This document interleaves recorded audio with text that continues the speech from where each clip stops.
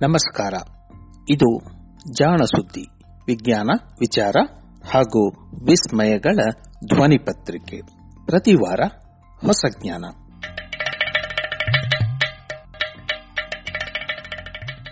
ಕಳೆದ ಕೆಲವು ವಾರಗಳಲ್ಲಿ ವಿವಿಧ ವಿಜ್ಞಾನ ಪತ್ರಿಕೆಗಳಲ್ಲಿ ಪ್ರಕಟವಾದಂತಹ ಸಂಶೋಧನೆಗಳ ಕನ್ನಡ ಸಾರಾಂಶವನ್ನು ನೀವು ಈಗ ಕೇಳಲಿದ್ದೀರಿ.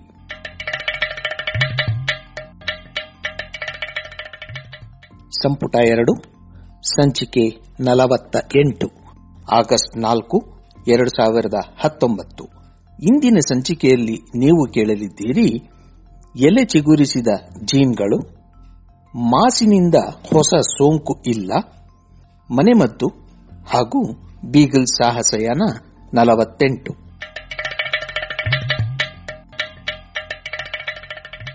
ಗಿಡಗಳಿಗೆ ಎಲೆ ಮೊಳೆತದ್ದು ಹೇಗೆ? ಮಳೆಗಾಲ ಬಂದರೆ ಸಾಕು, ಸುತ್ತಲೂ ಹಸಿರೋ ಹಸಿರು. ಕರಾವಳಿ, ಉತ್ತರ ಕನ್ನಡ, ಮಲೆನಾಡಿನಂತಹ ಮಳೆ ಕಾಡುವ ಸ್ಥಳಗಳಲ್ಲಿ ಗೋಡೆಗಳಿಗೂ ಹಸಿರು ಬಣ್ಣ ಬಂದು ಬಿಡುತ್ತದೆ. ಹೌದು, ಮಳೆ ಬಂದ ಕೂಡಲೇ ಬೀಜಗಳು ಮೊಳೆತು ಎಲೆಗಳು ಚಿಗುರುತ್ತವೆ. ಒಣಗಿದ ಗಿಡಗಳಲ್ಲೂ ಹೊಸ ಮೊಗ್ಗು ಮೊಳೆಯುತ್ತದೆ. ಎಲೆಗಳು, ರೆಂಬೆ, ಕೊಂಬೆಗಳು ಬೆಳೆಯುತ್ತವೆ. ಇಂತಹ ಸಹಜ ಸಾಮಾನ್ಯ ದೃಶ್ಯದಲ್ಲಿಯೂ ಒಂದು ಕೌತುಕವಿದೆ ಎಂದರೆ ನಂಬುತ್ತೀರಾ? ಗೋಡೆಯ ಮೇಲೆ ಬೆಳೆಯುವ ಹಾವಾಸೆ, ಜರಿ ಗಿಡಗಳನ್ನು ನೆಲದ ಮೇಲೆ ಬೆಳೆಯುವ ಹೂಗಿಡಗಳ ಜೊತೆಗೆ ಹೋಲಿಸಿ ನೋಡಿ. ಹಾವಾಸೆ ಜರಿ ಗಿಡಗಳು ಬಲು ಎತ್ತರಕ್ಕೆ ಬೆಳೆಯುವುದಿಲ್ಲ. ಅವುಗಳಿಗೆ ರೆಂಬೆ, ಕೊಂಬೆಗಳೂ ಇಲ್ಲ. ಎಲೆಗಳಂತೆ ಕಾಣುವವು ಯಾವುದೋ ಗಡ್ಡೆಯಿಂದ ಹೊಮ್ಮಿ ಬೆಳೆಯುವಂಥದ್ದು. ಇದರಲ್ಲೇನು ವಿಶೇಷ ಎಂದಿರಾ? ವಿಶೇಷ ಇದೆ. ಸಸ್ಯ ವಿಜ್ಞಾನಿಗಳಿಗೆ ಇದೊಂದು ಕೌತುಕದ ವಿಷಯ.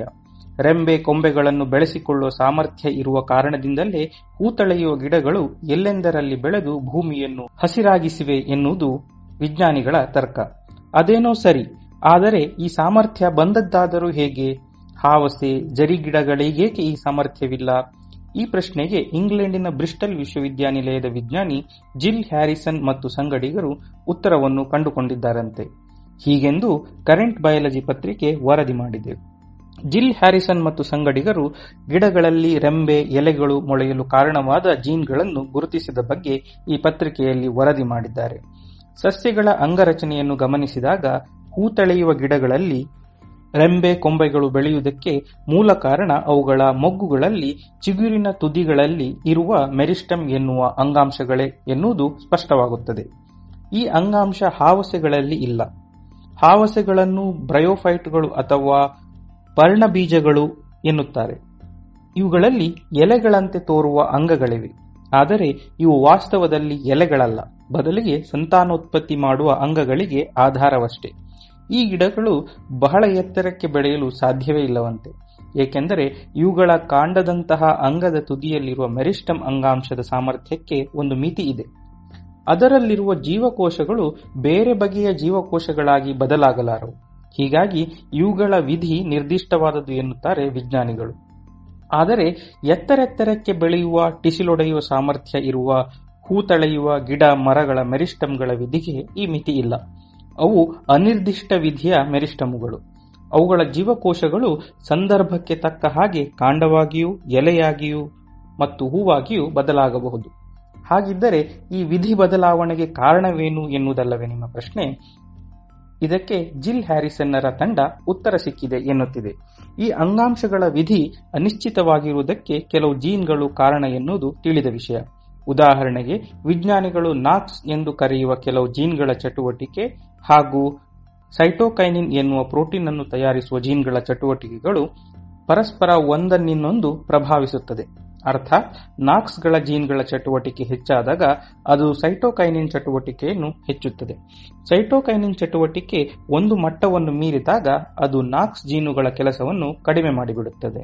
ಈ ನಾಕ್ಸ್ ಜೀನು ಒಂದು ಇದ್ದರೆ ಸಾಕು, ಅದರ ಚಟುವಟಿಕೆ ಎಲೆಗಳು ಹಾಗೂ ರೆಂಬೆಗಳನ್ನು ಚಿಗುರುವಂತೆ ಪ್ರೇರೇಪಿಸಬಲ್ಲದು ಎನ್ನುತ್ತಾರೆ ಜಿಲ್. ಇದನ್ನು ಇವರು ತಿಳಿದುಕೊಂಡದ್ದು ಹೀಗೆ: ಹೂಬಿಡುವ ಗಿಡಗಳಲ್ಲಿ ಅರಾಬ್ಡಾಪ್ಸಿಸ್ ಎನ್ನುವ ಪುಟ್ಟ ಗಿಡ ಹೊಂದಿದೆ. ಇದರಲ್ಲಿರುವ ಎಲ್ಲ ಜೀನ್ಗಳ ಚಟುವಟಿಕೆಗಳನ್ನು ವಿಜ್ಞಾನಿಗಳು ಗುರುತಿಸಿದ್ದಾರೆ.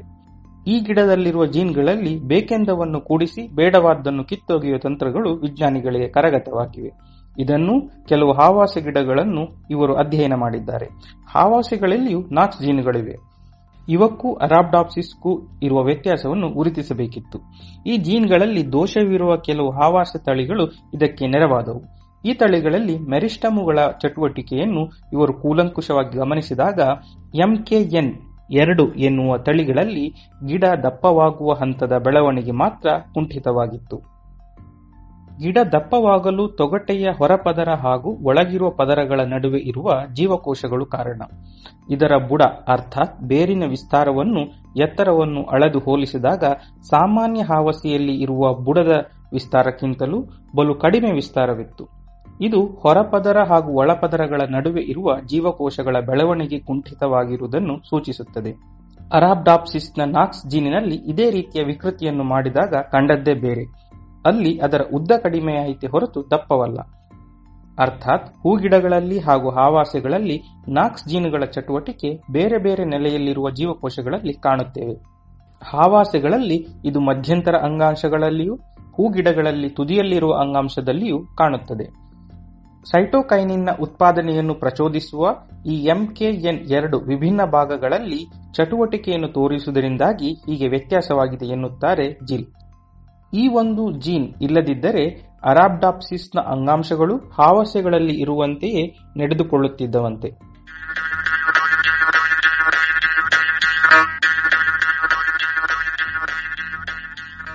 ಚುಟುಕು ಚುರುಮುರಿ.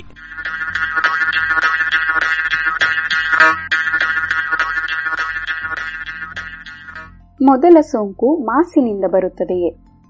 ಆಗ ತಾನೇ ಪ್ರಪಂಚಕ್ಕೆ ಕಾಲಿಟ್ಟ ಮಕ್ಕಳಿರುವ ಮನೆಗಳನ್ನು ಗುರುತಿಸುವುದು ಬಲು ಸುಲಭ.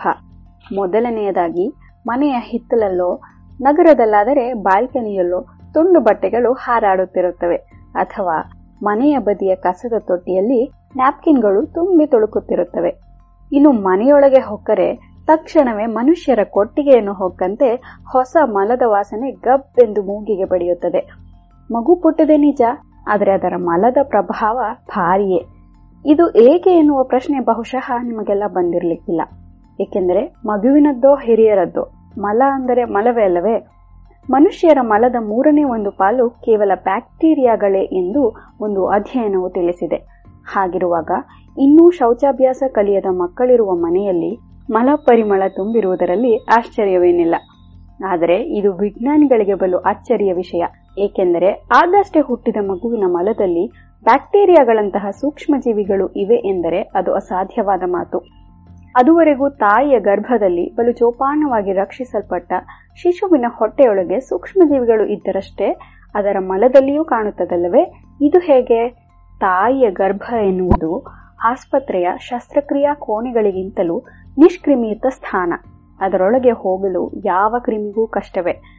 ಅಪರೂಪಕ್ಕೆ HIV ಯಂತಹ ವೈರಸ್ಗಳು ಒಳಹೊಕ್ಕು ಹುಟ್ಟಲಿರುವ ಮಗುವಿಗೂ ಸೋಂಕು ತಗುಲಿಸಬಹುದು. ಆದರೆ ತಾಯಿ ಗರ್ಭವೆನ್ನುವುದು ಬಹುತೇಕ ಭದ್ರಕೋಟೆ. ಹಾಗಿದ್ದ ಮೇಲೆ ಹೊಸ ಶಿಶುವಿನ ಮಲದಲ್ಲಿರುವ ಸೂಕ್ಷ್ಮಜೀವಿಗಳು ಬಂದುವೆಲ್ಲಿಂದ? ಇದು ಪ್ರಶ್ನೆ. ಹುಟ್ಟಿದ ಕೂಡಲೇ ಮಗುವಿನ ಹೊಟ್ಟೆಯಲ್ಲಿ ಸಾಕಷ್ಟು ಸೂಕ್ಷ್ಮಜೀವಿಗಳು ನೆಲೆಯಾಗಿರುವುದು ಕಂಡುಬರುತ್ತದೆ. ಇದು ಬಹುಶಃ ತಾಯಿ ಮಗುವಿಗೆ ಬಸುರಿನಲ್ಲೇ ಕೊಟ್ಟ ಬಾಗೀನವಿರಬೇಕು ಎನ್ನುವುದು ವಿಜ್ಞಾನಿಗಳ ತರ್ಕವಾಗಿತ್ತು. ತಾಯಿಯೇ ಕೊಟ್ಟ ಬಾಗೀನವಾದರೂ ಹಾಗೆಂದು ನಿರೂಪಿಸುವುದು ಬಲು ಕಷ್ಟ. ಅದಕ್ಕೆ ಬಸುರಿಯ ಗರ್ಭದೊಳಗಿನ ರಸವನ್ನು ತೆಗೆದು ಪರೀಕ್ಷಿಸಬೇಕು. ಇದು ಕಷ್ಟ ಸಾಧ್ಯವಾದ್ದರಿಂದ ಹುಟ್ಟಿದ ಕೂಡಲೇ ಮಗುವನ್ನು ಹತ್ತಿಯಿಂದಲೋ ಬಟ್ಟೆಯಿಂದಲೋ ಸವರಿ ಆ ಬಟ್ಟೆಯನ್ನೋ ಹತ್ತಿಯನ್ನೋ ಸೂಕ್ಷ್ಮಜೀವಿಗಳ ಇರುವಿಕೆಗೆ ಪರೀಕ್ಷಿಸುತ್ತಿದ್ದರು. ಗರ್ಭದೊಳಗೆ ಅಷ್ಟೊಂದು ನಿಷ್ಕ್ರಿಮಿಯುತ ಪರಿಸರ ಇರುವಾಗ ಸೂಕ್ಷ್ಮಜೀವಿಗಳು ಬಂದುವೆಲ್ಲಿಂದ? ಇದಕ್ಕೆ ಮತ್ತೊಂದು ತರ್ಕವನ್ನೂ ವಿಜ್ಞಾನಿಗಳು ಹೂಡಿದ್ದರು. ಶಿಶುವನ್ನು ತಾಯಿಯ ಜೊತೆಗೆ ಬೆಸೆಯುವ ಮಾಸಿನಲ್ಲಿ ಈ ಸೂಕ್ಷ್ಮಜೀವಿಗಳು ಇದ್ದಿರಬಹುದೇ? ಶಿಶು ಹುಟ್ಟಿದ ಕೂಡಲೇ ಹೊಕ್ಕಳ ಬಳ್ಳಿಯನ್ನು ಕತ್ತರಿಸುವುದರಿಂದ ಅಲ್ಲಿದ್ದ ಸೂಕ್ಷ್ಮಜೀವಿಗಳು ಮಗುವಿನ ಮೈಯೊಳಗೆ ದಾಟಿರಬಹುದೇ? ಇದೋ ಈ ತರ್ಕಗಳು ತಪ್ಪಿರಬಹುದು ಎನ್ನುವ ಸಂಶೋಧನೆಯ ವಿವರಗಳನ್ನು ನೇಚರ್ ಪತ್ರಿಕೆ ಮೊನ್ನೆ ಪ್ರಕಟಿಸಿದೆ. ಇಂಗ್ಲೆಂಡಿನ ವೆಲ್ಕಮ್ ಸ್ಯಾಂಗರ್ ವೈದ್ಯಕೀಯ ಸಂಸ್ಥೆಯ ಮಾರ್ಕಸ್ ಡೆ ಗೋಫ್ ಮತ್ತು ಸಂಗಣಿಗರು 100 ಹೊಕ್ಕಳ ಬಳ್ಳಿಗಳನ್ನು ಬಹಳ ಜತನದಿಂದ ಪರೀಕ್ಷಿಸಿ ಇವುಗಳಲ್ಲಿ ಶಿಶುವಿನ ಕರುಳಿನಲ್ಲಿ ಅನಂತರ ಕಾಣಿಸಿಕೊಳ್ಳುವ ಯಾವ ಸೂಕ್ಷ್ಮಜೀವಿಗಳೂ ಇಲ್ಲ ಎಂದು ಹೇಳಿದ್ದಾರೆ. ಹೌದು, ಸೂಕ್ಷ್ಮಜೀವಿಗಳು ಇರಬಾರದು ಎಂದಲ್ಲ. ಮನುಷ್ಯರ ಬಾಯಲ್ಲಿ, ಜೊಲ್ಲಿನಲ್ಲಿ, ಕೈಕಾಲುಗಳಲ್ಲಿ 10 ಬಗೆಯ ಸೂಕ್ಷ್ಮಜೀವಿಗಳು ಇದ್ದೇ ಇವೆ. ಜೊತೆಗೆ ಕರುಳಿನಲ್ಲಿಯೂ ಇವೆ. ಕರುಳಿನಲ್ಲಿ ಇವುಗಳು ಇರುವುದರಿಂದಲೇ ಹಲವಾರು ಪೋಷಕಾಂಶಗಳು ನಮಗೆ ದಕ್ಕುತ್ತವೆ ಎನ್ನುವುದು ಪೋಷಣ ತಜ್ಞರ ಅಭಿಪ್ರಾಯ. ಸದಾ ನಮ್ಮೊಂದಿಗೇ ಇರುವ ಈ ಸೂಕ್ಷ್ಮಜೀವಿಗಳು ಬರುತ್ತವೆಲ್ಲಿಂದ ಎನ್ನುವ ಪ್ರಶ್ನೆ ಬಲು ಗಂಭೀರವೇ ಸರಿ. ಏಕೆಂದರೆ ಇಂತಹ ಸಹಚರಿಯಾದ ಸೂಕ್ಷ್ಮಜೀವಿಗಳು ಇಲ್ಲದಾಗ ಬೊಜ್ಜಿನಿಂದ ತೊಡಗಿ ಇನ್ನೂ ಹಲವು ಕಾಯಿಲೆಗಳು ಕಾಣಿಸಿಕೊಳ್ಳಬಹುದು. ಗರ್ಭ ಒಂದು ಕೋಟೆಯಂತೆ ಆದ್ದರಿಂದ ಈ ಸೂಕ್ಷ್ಮಜೀವಿಗಳು ಹೆರಿಗೆಯ ಸಮಯದಲ್ಲಿ ಇಲ್ಲವೇ ಹೆರಿಗೆಯ ನಂತರ ಶಿಶುವಿನ ದೇಹವನ್ನು ಪ್ರವೇಶಿಸಬಹುದು ಎನ್ನುವುದು ಒಂದು ಊಹೆ. ಅಂದ ಹಾಗೆ ಹೊಟ್ಟೆಯೊಳಗೆ ಇರುವ ಭ್ರೂಣದ ಹೊಟ್ಟೆಯನ್ನು ಬೆದಕುವುದು ಸುಲಭವಲ್ಲವಷ್ಟೇ. ಹೀಗಾಗಿ ಶಿಶುವಿನ ಹೊಟ್ಟೆಯೊಳಗೆ ಸೂಕ್ಷ್ಮಜೀವಿಗಳು ಇವೆಯೋ ಇಲ್ಲವೋ ಎನ್ನುವ ಪರೀಕ್ಷೆ ಕೂಡ ಕಷ್ಟವೇ. ಸಾಮಾನ್ಯವಾಗಿ ಇದನ್ನು ಮಾಡಲು ಶಿಶುವಿನ ಮಲವನ್ನು ಪರೀಕ್ಷಿಸುತ್ತಾರೆ. ಆದರೆ ಇದಕ್ಕಾಗಿ ಗೋಫು ಮತ್ತು ತಂಡ 500ಕ್ಕೂ ಹೆಚ್ಚು ಸಿಸೇರಿಯನ್ ಶಸ್ತ್ರಕ್ರಿಯೆಗೊಳಗಾದ ಮಕ್ಕಳ ಮಾಸನ್ನು ಪರೀಕ್ಷಿಸಿದೆ. ಸಿಸೇರಿಯನ್ ಹೆರಿಗೆಯ ಸಮಯದಲ್ಲಿ ವೈದ್ಯರು ಸೋಂಕುಂಟಾಗದಂತೆ ಬಲು ಎಚ್ಚರ ವಹಿಸುತ್ತಾರಷ್ಟೇ. ತಾಯಿಯ ಗರ್ಭದೊಳಗಿದ್ದ ಮಾಸಿನಲ್ಲಿ ಸೂಕ್ಷ್ಮಜೀವಿಗಳು ಇವೆ ಎಂದರೆ ಆಗ ಇದು ತಾಯಿ ಕೊಟ್ಟ ಬಾಗಿನ ಎಂದಾಗುತ್ತದೆ. ಸಹಜವಾದ ಹೆರಿಗೆಯ ಸಮಯದಲ್ಲಿ ಯೋನಿ ಮುಂತಾದ ಅಂಗಗಳು ಸೋಂಕಿ ಮಾಸಿಗೆ ಸೂಕ್ಷ್ಮಜೀವಿಗಳು ಅಂಟಬಹುದು. ಆದರೆ ಸಿಸೇರಿಯನ್ ಶಸ್ತ್ರಕ್ರಿಯೆಯ ಸಂದರ್ಭದಲ್ಲಿ ಹೀಗಾಗುವುದಿಲ್ಲವಷ್ಟೇ. ಅದಕ್ಕಾಗಿ ಈ ಪರೀಕ್ಷೆ. ಮುಟ್ಟದ ಮಾಸಿನಲ್ಲಿ ಎಂತಹ ಸೂಕ್ಷ್ಮಜೀವಿಗಳು ಇವೆ ಎನ್ನುವುದನ್ನು ತಿಳಿಯಲು ಇವರು ಮಾಸಿನ ತುಣುಕುಗಳನ್ನು ಡಿಎನ್ಎ ಪರೀಕ್ಷೆಗೆ ಒಳಪಡಿಸಿದರು. ಮಾಸಿನ ತುಣುಕುಗಳಲ್ಲಿ ವಿವಿಧ ಬ್ಯಾಕ್ಟೀರಿಯಾಗಳಿಗಷ್ಟೇ ವಿಶಿಷ್ಟವಾದಂತಹ ಡಿಎನ್ಎ ತುಣುಕುಗಳಿಗಾಗಿ ಹುಡುಕಾಡಿದರು. ಇವುಗಳನ್ನು ಹೆಕ್ಕಿ ಗುರುತಿಸಿದರು. ತಾಯಿಯಿಂದ ತೆಗೆದ ಮಾಸನ್ನು ಇದ್ದ ಹಾಗೆಯೇ ಕೆಲವು ತುಣುಕುಗಳ ಮೇಲೆ ನಿರ್ದಿಷ್ಟ ಬ್ಯಾಕ್ಟೀರಿಯಾಗಳನ್ನು ಉದುರಿಸಿ ಹಾಗೂ ಇನ್ನು ಕೆಲವೆಡೆ ಮಾಸೆ ಇಲ್ಲದ ಕೇವಲ ಪರೀಕ್ಷೆಗೆ ಬಳಸಿದ ರಾಸಾಯನಿಕಗಳನ್ನೇ ಮತ್ತೆ ವಿಶ್ಲೇಷಿಸಿದರು. ಹೀಗೆ ಮಾಡಿದಾಗ ದೊರೆತ ಫಲಿತಾಂಶಗಳನ್ನು ಹೋಲಿಸಿ ನೋಡಿದರು. ಮೂರನೆಯ ಪರೀಕ್ಷೆಯಲ್ಲಿ ಕಂಡ ಫಲಿತಾಂಶಗಳು ಪರೀಕ್ಷೆಯೇ ಸರಿ ಇಲ್ಲವೆಂದು ತೋರುತ್ತವೆಯಷ್ಟೇ. ಅಲ್ಲಿ ಯಾವುದೇ ಫಲ ಇಲ್ಲದಿದ್ದಾಗ ಪರೀಕ್ಷೆ ನಿಖರವಾಗಿದೆ ಎಂದರ್ಥ. ಹಾಗೆಯೇ ಎರಡನೆಯ ಸಂದರ್ಭದಲ್ಲಿ ಪರೀಕ್ಷೆಯು ಫಲ ನೀಡದಿದ್ದರೆ ಪರೀಕ್ಷೆಯೇ ತಪ್ಪು ಎಂದಾಗುತ್ತದೆ. ಹೀಗೆ ಎರಡೂ ವಿಧವಾಗಿ ತಮ್ಮ ಪರೀಕ್ಷೆಗಳ ಸತ್ಯಾಸಾಧ್ಯತೆಯನ್ನು ಹೊರೆಹಚ್ಚಿದ್ದಾರೆ. ಇಷ್ಟೆಲ್ಲ ಎಚ್ಚರ ವಹಿಸಿದ ಪರೀಕ್ಷೆಯ ಫಲಿತಾಂಶ ಏನು ಗೊತ್ತೇ? ಪರೀಕ್ಷಿಸಿದ ಒಟ್ಟು 537 ಮಾಸುಗಳಲ್ಲಿ ಯಾವುದರಲ್ಲೂ ಸೂಕ್ಷ್ಮಜೀವಿಗಳು ಕಾಣಲಿಲ್ಲ. ಒಂದೆರಡು ಕಂಡುವಾದರೂ ಅಂಥವು ಇವರ ಪ್ರಯೋಗಶಾಲೆಯ ಉಪಕರಣಗಳಲ್ಲಿಯೂ ಇದ್ದವು. ಹೀಗಾಗಿ ಆಗಷ್ಟೇ ಜನಿಸಿದ ಮಗುವಿನ ಮಲದಲ್ಲಿ ಇರುವ ಸೂಕ್ಷ್ಮಜೀವಿಗಳು ಖಂಡಿತವಾಗಿಯೂ ಮಾಸಿನಿಂದ ಬಂದಿರುವಂತದ್ದಲ್ಲ. ಅರ್ಥಾತ್ ತಾಯಿಯ ಗರ್ಭಾಶಯ ಅಷ್ಟೊಂದು ಸ್ವಚ್ಛವಾದ ತಾಣ. ಪಾಪ ವಿಜ್ಞಾನಿಗಳು. ಗೋಫು ತಂಡ ಇಷ್ಟೆಲ್ಲ ಕಷ್ಟಪಟ್ಟ ಮೇಲೂ ಈ ಸೂಕ್ಷ್ಮಜೀವಿಗಳು ತಾಯಿ ನೀಡಿದ ಬಳುವಳಿ ಅಲ್ಲದಿದ್ದರೆ ಇನ್ಯಾವ ರೀತಿ ಬಂದಿರಬಹುದಾದ ಬಾಗಿನವೋ ಎನ್ನುವ ಪ್ರಶ್ನೆ ಹಾಗೆಯೇ ಉಳಿದಿದೆ.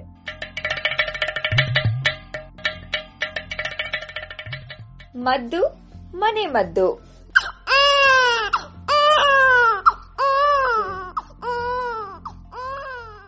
ಯಾಕೋ ಮಗು ತುಂಬಾ ಅಳ್ತಿದೆ.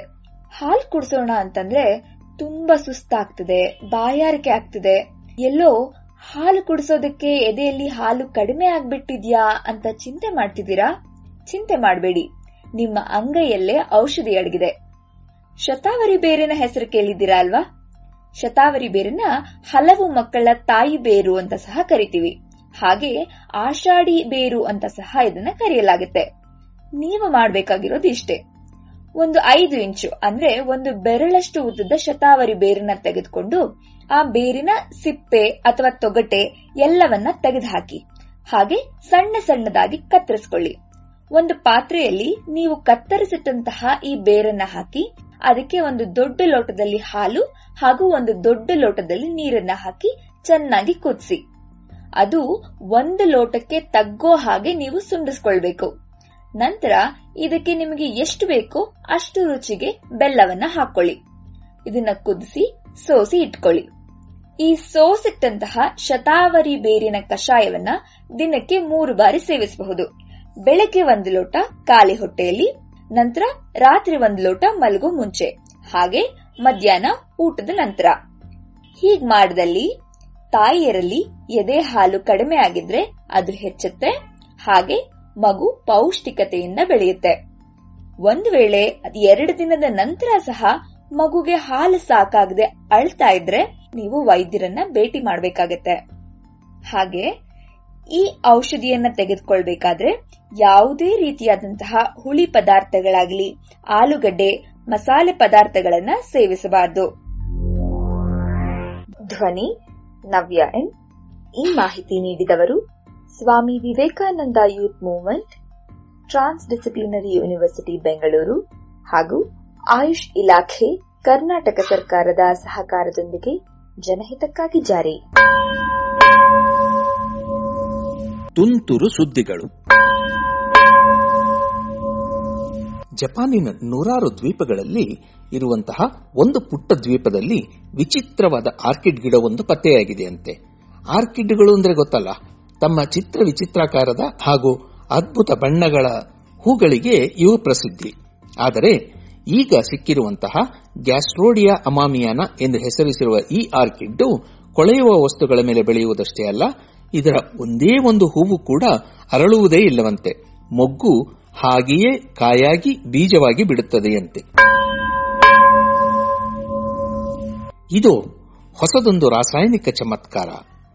ತನಗೆ ಅಂಟಿಕೊಳ್ಳುವ ಬ್ಯಾಕ್ಟೀರಿಯಾಗಳನ್ನು ತಾನೇ ಕೊಲ್ಲುವ, ಸ್ವಯಂ ಶುಚಿಗೊಳಿಸಿಕೊಳ್ಳುವಂತಹ ಪಾಲಿಮರ್ ವಸ್ತುವಿನ ಶೋಧವಾಗಿದೆಯಂತೆ.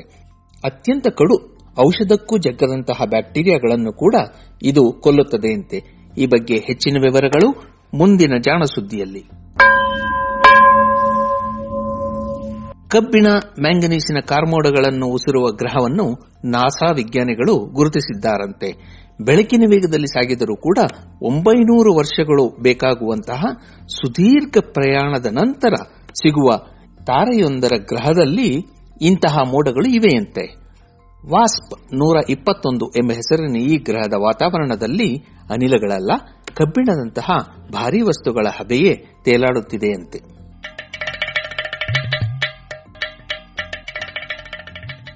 ಬೀಗಲ್ ಸಾಹಸಯಾನ ಸಂಚಿಕೆ 48 ಮುಂದುವರೆದುದು. ಜನರಲ್ ರೋಸಾಸ್ ನನ್ನನ್ನು ನೋಡಲು ಇಚ್ಛಿಸಿದ. ಇದು ನನಗೆ ಅನಂತರ ಬಹಳ ಖುಷಿ ತಂದ ವಿಷಯ.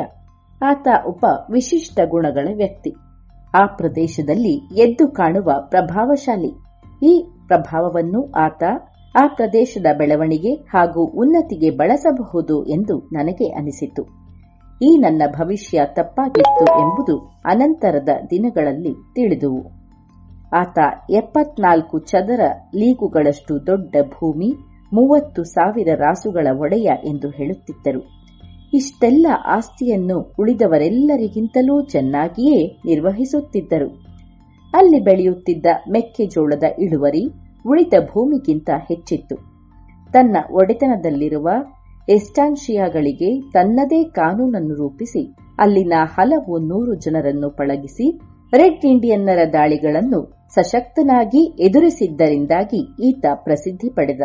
ಈತನ ಕಾನೂನು ಪಾಲನೆ ಎಷ್ಟು ನಿಷ್ಠುರವಾಗಿತ್ತು ಎನ್ನುವ ಬಗ್ಗೆ ಹಲವು ಕಥೆಗಳೇ ಇವೆ. ಭಾನುವಾರದ ದಿನ ಕತ್ತಿಯನ್ನು ಕೊಂಡೊಯ್ಯುವವರನ್ನು ಕಂಬಕ್ಕೆ ಕಟ್ಟಿ ಹಾಕಬೇಕು ಎನ್ನುವುದು ಈತನ ಕಾನೂನುಗಳಲ್ಲಿ ಒಂದು. ಏಕೆಂದರೆ ಭಾನುವಾರವೆಂದರೆ ಜೂಜಾಟ, ಕುಡಿತಗಳು ಹೆಚ್ಚಾಗಿ ನಡೆಯುತ್ತಿದ್ದ ದಿನವಾಗಿತ್ತು. ಜಗಳಗಳು ಸಾಮಾನ್ಯವಾಗಿರುತ್ತಿದ್ದುವು. ಕತ್ತಿಗಳಿಂದ ಹೊಡೆದಾಟಗಳು ನಡೆದು ಆಗಾಗ್ಗೆ ಸಾವುಗಳಾಗಿದ್ದುಂಟು. ಒಂದು ಭಾನುವಾರ ಅಲ್ಲಿನ ಗವರ್ನರ್ ಎಸ್ಟಾನ್ಷಿಯಾಗೆ ಭೇಟಿ ನೀಡಿದ. ಆತನನ್ನು ಸ್ವಾಗತಿಸುವ ಆತುರದಲ್ಲಿ ಜನರಲ್ ರೋಸಾಸ್ ಎಂದಿನಂತೆ ಬೆಲ್ಟಿನಲ್ಲಿ ಕತ್ತಿಯನ್ನು ಧರಿಸಿ ಹೋದನಂತೆ. ಅವನ ಬಂಟನೊಬ್ಬ ಮೆಲ್ಲನೆ ಅವನ ಕೈಯನ್ನು ಮುಟ್ಟಿ ಈ ಕಾನೂನನ್ನು ನೆನಪಿಸಿದನಂತೆ. ಇದನ್ನು ಕೇಳಿ ಆತ ಜನರಲ್ಲಿನ ಕಡೆ ನೋಡಿ ತಾನು ಶಿಕ್ಷೆಗೆ ಒಳಗಾಗಬೇಕಾದ್ದರಿಂದ ಭೇಟಿಯಾಗದಿದ್ದಕ್ಕೆ ಕ್ಷಮೆ ಕೇಳಿದನಂತೆ. ಕಂಬಕ್ಕೆ ಕಟ್ಟಿ ಹಾಕಿಸಿಕೊಂಡು ಅಲ್ಲಿಂದ ಬಿಡುಗಡೆ ಪಡೆಯುವವರೆಗೂ ತನಗೆ ಯಾವುದೇ ಅಧಿಕಾರ ಇಲ್ಲವೆಂದೂ ಹೇಳಿದನಂತೆ. ಸ್ವಲ್ಪ ಸಮಯದ ನಂತರ ಆ ಕಟ್ಟುಗಳನ್ನು ಬಿಚ್ಚಿ ಅವನನ್ನು ಬಿಡುಗಡೆ ಮಾಡುವಂತೆ ಜನರಲ್ಲಿನ ಬಲಗೈ ಬಂಟನನ್ನು ಪುಸಲಾಯಿಸಲಾಯಿತು. ಹೀಗೆ ಮಾಡಿದ ಕೂಡಲೇ ಆತ ತನ್ನ ಬಲಗೈ ಬಂಟನನ್ನು ನೋಡಿ, ನೀನು ಕಾನೂನು ಉಲ್ಲಂಘಿಸಿದ್ದೀಯೆ, ಆದ್ದರಿಂದ ಈಗ ನನ್ನ ಜಾಗದಲ್ಲಿ ನೀನು ಕಂಬಕ್ಕೆ ಕಟ್ಟಿಸಿಕೊಳ್ಳಬೇಕು ಎಂದನಂತೆ. ಇವನ ಇಂತಹ ನಡವಳಿಕೆಗಳು ಗಾಂಚೋಗಳಿಗೆ ಖುಷಿ ಕೊಡುತ್ತಿದ್ದುವು. ಏಕೆಂದರೆ ಸಮಾನತೆ ಹಾಗೂ ಆತ್ಮಗೌರವದ ಬಗ್ಗೆ ಅವರಿಗೆ ಬಲು ಗೌರವ. ಜನರಲ್ ರೋಸಾಸ್ ಒಬ್ಬ ಅದ್ಭುತ ಅಶ್ವಾರೋಹಿ. ಇದು ಮುಖಂಡನನ್ನು ಈ ಕೆಳಗಿನ ರೀತಿಯಲ್ಲಿ ಚುನಾಯಿಸುತ್ತಿದ್ದ ಆ ಸಮುದಾಯದಲ್ಲಿ ಒಂದು ಸಾಧನೆಯಾಗಿತ್ತು. ಮುಖಂಡನನ್ನು ಚುನಾಯಿಸಲು ಅಂಗಳದೊಳಗಿದ್ದ ಕುದುರೆಗಳ ಲಗಾಮು ಬಿಚ್ಚಿ ಹೊರಗೆ ಬಿಡುತ್ತಿದ್ದರು. ಅವು ಹೊರಹೋಗುವ ದ್ವಾರದ ಮೇಲೆ ಒಂದು ಅಡ್ಡತೊಲೆ ಇರುತ್ತಿತ್ತು. ಆ ಅಡ್ಡತೊಲೆಯ ಮೇಲೆ ನಿಂತು ಕೆಳಗೆ ಲಂಗು ಲಗಾಮಿಲ್ಲದೆ ಓಡುತ್ತಿರುವ ಕುದುರೆಗಳಲ್ಲಿ ಒಂದರ ಮೇಲೆ ನೆಗೆದು ಜೀನುಗಳಾಗಲಿ ಮೂಗುದಾರವಾಗಲಿ ಇಲ್ಲದ ಆ ಕುದುರೆಯನ್ನು ಮರಳಿ ಅಂಗಳದ ಬಾಗಿಲಿಗೆ ಕರೆತರುವವನೇ ಮುಖಂಡನೆನಿಸಿಕೊಳ್ಳುತ್ತಿದ್ದ. ಈ ಸವಾಲಿನಲ್ಲಿ ಗೆದ್ದವನೇ ಸೇನಾಧಿಪತಿಯಾಗುತ್ತಿದ್ದ. ಸೇನಾಧಿಪತಿಯಾಗಲು ಅವನೇ ಅರ್ಹ ಎನ್ನುವುದರಲ್ಲಿ ಅನುಮಾನವೇ ಇಲ್ಲ. ಈ ಅದ್ಭುತ ಸಾಧನೆಯನ್ನು ಜನರಲ್ ರೋಸಾಸ್ ಕೂಡ ಮಾಡಿದ್ದ. ಇಂತಹ ನಡವಳಿಕೆಗಳು ಹಾಗೂ ಗಾಚೋಗಳ ಉಡುಗೆ ತೊಡುಗೆ ಆಚಾರಗಳನ್ನು ಪಾಲಿಸುವ ಮೂಲಕ ಜನರಲ್ ರೋಸಾಸ್ ಆ ಪ್ರದೇಶದಲ್ಲಿ ಅಪರಿಮಿತವಾದ ಜನಪ್ರಿಯತೆಯನ್ನು ಗಳಿಸಿದ್ದ. ಫಲವಾಗಿ ಕ್ರೂರ ಅಧಿಕಾರವನ್ನೂ ಪಡೆದಿದ್ದ. ನಾನು ಭೇಟಿಯಾದ ಒಬ್ಬ ಇಂಗ್ಲಿಷ್ ವರ್ತಕ ಇದನ್ನು ನಿರೂಪಿಸಿದ. ಮತ್ತೊಬ್ಬನನ್ನು ಕೊಲೆ ಮಾಡಿದ್ದಕ್ಕಾಗಿ ಈತನನ್ನು ಬಂಧಿಸಲಾಗಿತ್ತು. ಪ್ರಶ್ನಿಸಿದಾಗ ಜನರಲ್ ರೋಸಾಸ್ ಬಗ್ಗೆ ಕೆಟ್ಟದಾಗಿ ಮಾತನಾಡಿದ್ದಕ್ಕಾಗಿ ಅವನನ್ನು ಕೊಂದೆ ಎಂದು ಉತ್ತರಿಸಿದ್ದ. 1 ವಾರದೊಳಗೆ ಕೊಲೆಗಾರ ಬಿಡುಗಡೆಯಾಗಿದ್ದ. ಇದು ಜನರಲ್ಲೇ ಮಾಡಿದ್ದೇನಲ್ಲ, ಅವನ ಹಿಂಬಾಲಕರ ಕೆಲಸವಷ್ಟೇ.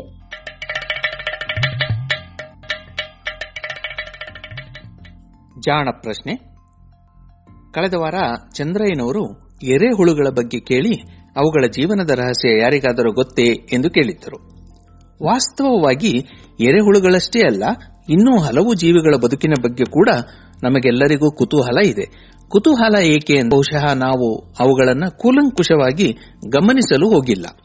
ಎರೆಹುಳುಗಳ ವಿಷಯವನ್ನೇ ತೆಗೆದುಕೊಂಡರೆ ಈ ಬಗ್ಗೆ ಈಗಾಗಲೇ ಸಾಕಷ್ಟು ಅಧ್ಯಯನಗಳು ನಡೆದಿವೆ. ಎರೆಹುಳುಗಳ ಬಗ್ಗೆ ಮೊದಲು ಕೂಲಂಕುಷವಾಗಿ ಅಧ್ಯಯನ ಮಾಡಿದವರಲ್ಲಿ ಡಾರ್ವಿನ್ ಕೂಡ ಒಬ್ಬ ಎನ್ನುವುದು ಸ್ವಾರಸ್ಯಕರ ವಿಷಯ. ಎರೆಹುಳುಗಳು ಏನನ್ನು ತಿನ್ನುತ್ತವೆ ಎನ್ನುವ ಕುತೂಹಲ ನಮಗೂ ಇದೆ, ನಿಮಗೂ ಇದೆ. ಇವು ನೆಲದ ಮೇಲಿದ್ದಾಗ ಅಲ್ಲಿರುವ ಹುಲ್ಲು ಗಿಡಗಳನ್ನು ತಿಂದು ಬದುಕುತ್ತವಂತೆ. ಆದರೆ ಬಹುತೇಕ ಮಣ್ಣಿನೊಳಗೆ ಜೀವಿಸುವಂತಹ ಇವು ಮಣ್ಣಿನಲ್ಲಿ ಬೆರೆತಿರುವ ಕೊಳೆತ ಗಿಡಗಳ ಭಾಗಗಳು, ಬೂಸು, ಪಾಚಿಗಳನ್ನು ತಿಂದು ಬದುಕುತ್ತವೆ. ಎರೆಹುಳುಗಳು ಹೆಚ್ಚು ಇರುವಂತಹ ಜಾಗದಲ್ಲಿ ಈ ಸಾವಯವ ಅಂಶಗಳು ಕೂಡ ಇರುತ್ತವೆ ಎನ್ನುವುದು ಸ್ಪಷ್ಟ. ಅಂತಹ ಭೂಮಿ ಫಲವತ್ತಾಗಿದೆ ಎನ್ನುವುದು ಕೂಡ ಅರ್ಥವಾಗುತ್ತದೆ. ಎರೆಹುಳು ಗಂಡು ಹೌದು, ಹೆಣ್ಣು ಹೌದು. ಎಲ್ಲ ಎರೆಹುಳುಗಳು ಮೊಟ್ಟೆಗಳನ್ನು ಇಡುತ್ತವೆ, ವೀರ್ಯವನ್ನೂ ಸ್ರವಿಸುತ್ತವೆ. ಒಂದರ ಮೊಟ್ಟೆಗೆ ಮತ್ತೊಂದು ಎರೆಹುಳುವಿನ ವೀರ್ಯ ಕೂಡುತ್ತದೆ. ಇನ್ನೊಂದು ಹುಳದ ಜೊತೆಗೆ ಹೀಗೆ ಕೂಡಿ ಪಡೆದಂತಹ ವೀರ್ಯವನ್ನು ಆಮೇಲೆ ಹಾಗೆಯೇ ಸಂಗ್ರಹಿಸಿಟ್ಟು ಮೊಟ್ಟೆಗಳನ್ನು ಒಂದೊಂದನ್ನಾಗಿ ಅವುಗಳಿಂದ ಫಲಿಸಿ ಹೊರಗೆ ಬಿಡುತ್ತದೆ. ಅರ್ಥಾತ್ ಒಮ್ಮೆ 2 ಹುಳುಗಳು ಕೂಡಿದರೆ ಸಾಕು, ಬಲು ದಿನಗಳವರೆಗೆ ಅವು ಮೊಟ್ಟೆಗಳನ್ನು ಇಡುತ್ತಲೇ ಸಾಗುತ್ತವೆ. ಮೊಟ್ಟೆಗಳು ಒಡೆಯಲು ಕೆಲವು ವಾರಗಳು ಬೇಕು.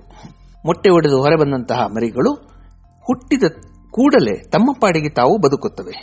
ಎಷ್ಟು ವರ್ಷಗಳವರೆಗೆ ಎಂದಿರಾ? ಹಲವು ವರ್ಷಗಳ ಆಯುಸ್ಸು ಇವಕ್ಕೆ ಇದೆಯಂತೆ. ಕೆಲವು ಎರೆಹುಳುಗಳು 8-9 ವರ್ಷಗಳು ಬದುಕಿದ್ದೂ ಉಂಟು. ಈ ಎಲ್ಲ ಅಂಶಗಳನ್ನು ಪ್ರಯೋಗಾಲಯಗಳಲ್ಲಿ ಅಧ್ಯಯನ ಮಾಡುವ ಮೂಲಕ ಹಾಗೂ ಬಯಲುಗಳಲ್ಲಿ ನಿರಂತರವಾಗಿ ಗಮನವಿಟ್ಟು ನೋಡುವ ಮೂಲಕ ತಿಳಿಯಬಹುದು. ನಮ್ಮ ಸುತ್ತಮುತ್ತಲಿರುವ ಜೀವಿಗಳನ್ನು ಗಮನಿಸುವ ಅಭ್ಯಾಸ ಬೆಳೆಸಿಕೊಳ್ಳಬೇಕು ಅಷ್ಟೇ.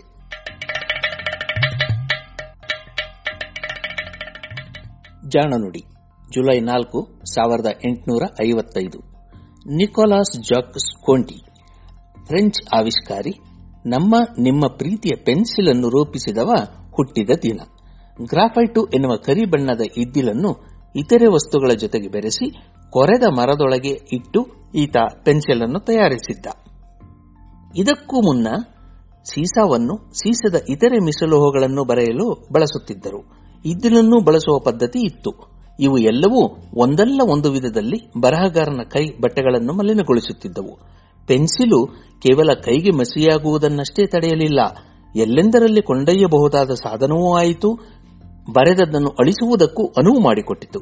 ಹೀಗೆ ಹಲವು ಅನುಕೂಲಗಳನ್ನು ಒದಗಿಸಿಕೊಟ್ಟಿತು. ಇಂದಿಗೂ ನಾವು ಬಳಸುತ್ತಿರುವ ಪೆನ್ಸಿಲಿನೊಳಗಿರುವ ಸೀಸದ ಕಡ್ಡಿ, ಕೊಂಟೆ ಆಗು ರೂಪಿಸಿದ ವಿಧಾನದಿಂದಲೇ ತಯಾರಾಗುತ್ತಿದೆ. ಅದನ್ನು ರಕ್ಷಿಸುವ ಮರದ ಕವಚವಷ್ಟೇ ಈಗ ಸ್ವಲ್ಪ ಬದಲಾಗಿದೆ.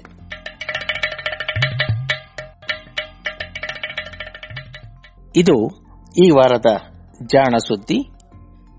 ಬರೆದವರು ನಾನು ಕೊಳ್ಳೇಗಾಲ ಶರ್ಮಾ, ನುಡಿಬಲಿದವರು ಕೊಳ್ಳೇಗಾಲ ಶರ್ಮಾ, ನವ್ಯ, ಶರತ್ ಪಿಚೂರು, ಅಮೃತೇಶ್ವರಿ ಹಾಗೂ ಶ್ರೀಮತಿ ಭಾರತಿ.